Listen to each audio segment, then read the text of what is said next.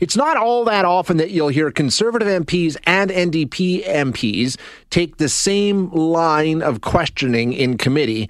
But that's exactly what happened last week. It was a committee with the immigration minister, the Liberal immigration minister, and the discussion was around the Ukraine refugee program. Now, not necessarily that it's a bad thing, certainly not. But the question is, why don't we do the same for people in other countries? And that was a line of questioning that was put to the minister. We're going to talk to Jenny Kwan now, who is the NDP immigration critic. Jenny, thanks so much for your time. I appreciate you joining us today. Well, thanks for having me. Yeah, so let's just go through, this situation. And it's being asked in a lot of circles. There's no doubt about it. It's a fair question, I think. But we just need to clarify. This is not frustration about what's being done to help Ukrainian refugees, right? That's not the issue here. Oh, absolutely not. Everyone who's raised the issue that the government should be applying special immigration measures for people in Afghanistan and other conflict zones such as Yemen, Hong Kong, etc., have been very clear to say they absolutely support the work that is being done to support Ukrainians in this time of crisis. So it is not about that, but it is rather to say Canada can do more and to support other regions that are in conflict where there is a grave need for humanitarian action. So when we take a look around the world, obviously Afghanistan and what happened there this summer leaps to mind, but what other areas do you think Canada could apply some of these same, I don't know if they're rules, but bring a similar program in? Yeah, so, in the case of Afghanistan, it's true, the government has announced that we would bring in 40,000 refugees. Now, the program in its delivery has been exceedingly slow and is fraught with problems. One of the suggestions that witnesses at the Special Afghanistan Committee have actually said is that the government should be, for example, be doing biometrics in neighboring countries for Afghans.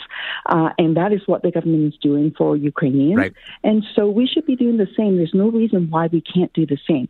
Similarly, the government has announced for Ukrainians a special immigration measure where family members here in Canada can sponsor extended family members to come to Canada as a permanent resident.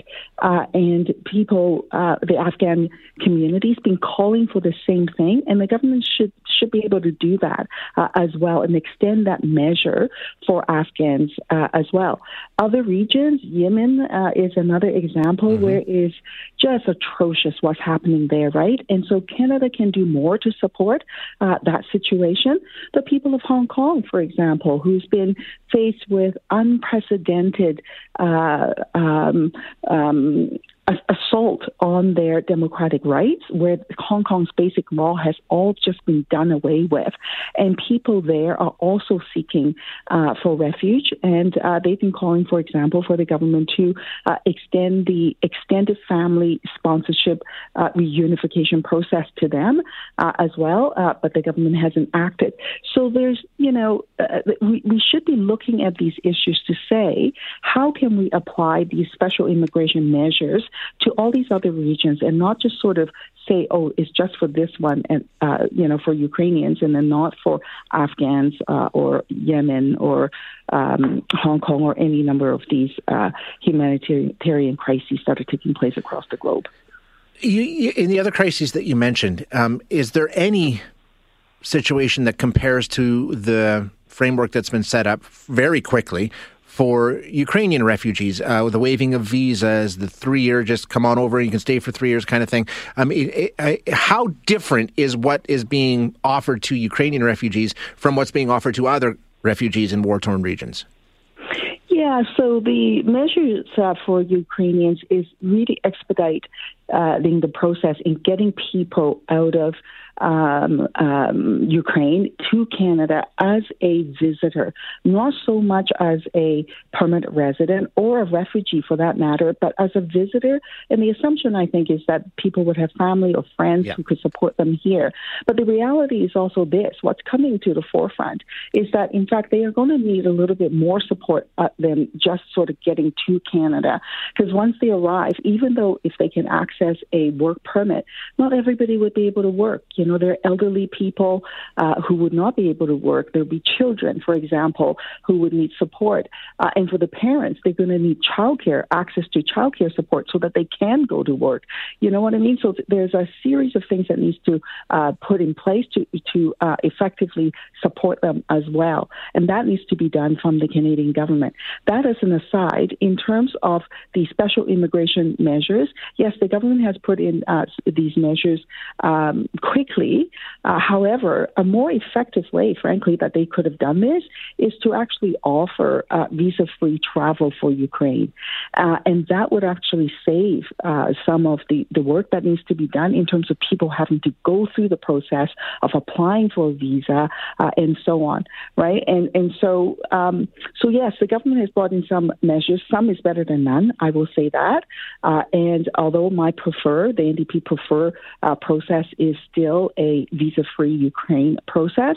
But with that being said, what we have right now is an expedited visa travel for 3 years for people. And I haven't really seen the government extend this kind of expedited measure for any other regions that are in conflict. Shipping can make or break a sale, so optimize how you ship your orders with ShipStation. They make it easy to automate and manage orders no matter how big your business grows.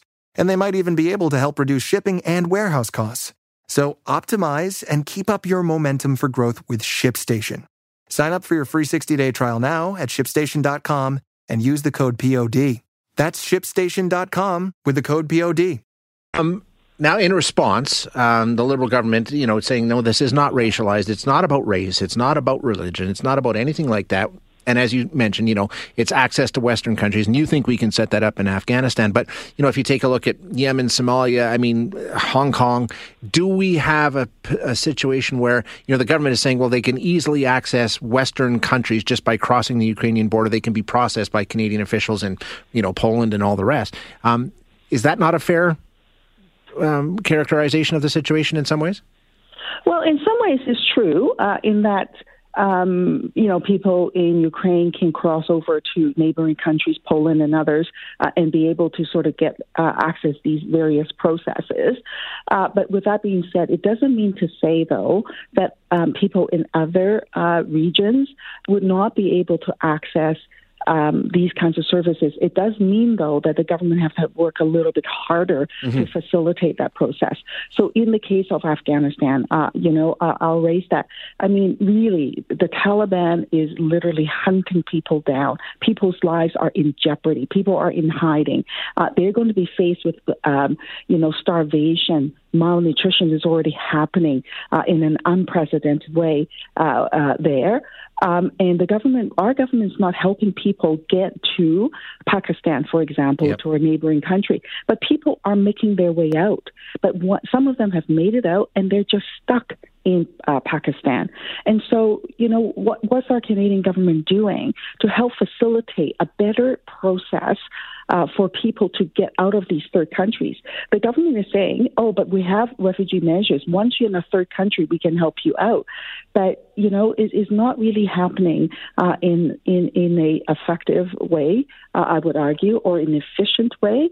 Setting up biometric centers in these other regions is something entirely doable. I know that with the Syrian refugee initiative, for example, the government did some unprecedented measures, including waiving the refugee determination requirement in Syria. They could do the same for people in Afghanistan, as an example. So it's not exactly the same in terms of what's being done for Ukraine, but rather to use that thinking and be ready and willing to think outside of the box, put the center of the humanitarian crisis as the focal point, and to bring in measures to adapt to the environment to which people are in. That's really what I'm asking of the government. And there's some duplications. In the case of providing a family sponsorship measure for extended families, that's entirely doable for every nationality. It doesn't matter what country you're from. You could do that immediately. And setting up biometric centers in neighboring countries, the government can absolutely deploy that measure in Afghanistan and other countries as well. So what we need is the willingness for the government to think outside of the box, to understand these humanitarian crises.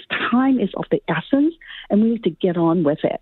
In the case of Afghanistan, I'll tell you this. I mean, it's shocking to me. We have NGOs, Canadian NGOs on the ground who want to help, willing to help, have the resources to help, but they're not able to do so. Why? Because our Canadian law stipulates that, the anti-terrorism law stipulates that you cannot. And they fear that they would be prosecuted by the Canadian government by providing aid in Afghanistan as deemed to be somehow a terrorist act in working in collaboration with the Taliban. Now, these are NGOs that are established in our community for many, many years, for decades of having done humanitarian work. They are not there to support the Taliban. They are there to support Afghans who are being targeted by the Taliban. And for civilians who are starving, who are dying, children dying of malnutrition. They have food, they have medicine that they want to deliver, but they fear that they will be prosecuted by the Canadian government with terrorism laws, so they're not there. So the government needs to find a workaround on that. All the other countries, by the way, have managed to do so and found an exemption so that their aid organizations can do this work. But our Canadian government has not been able to do that. I mean, what is the hang-up here? People are dying. Children are starving. And these aid organizations are not terrorist groups. They are there to help people who are struggling and who are suffering because of the Taliban. And so, you know, when we look at these issues, we really have to take an approach that is broader than our standard measures, and to think in such a way to say, what can we do to help us, as opposed to taking the attitude to say, here are the limitations of what we cannot do. Ms. Kwan, thank you so much for your time today. Unfortunately, we're out of time, but I do appreciate you joining us. Thanks for having me. You bet. That is Jenny Kwan, who is an NDP immigration critic, part of the committee last week that was holding the Liberal government to task in terms of why are we doing this for refugees from Ukraine, but not from Yemen and Syria and Afghanistan and Hong Kong and Somalia, and the list goes on.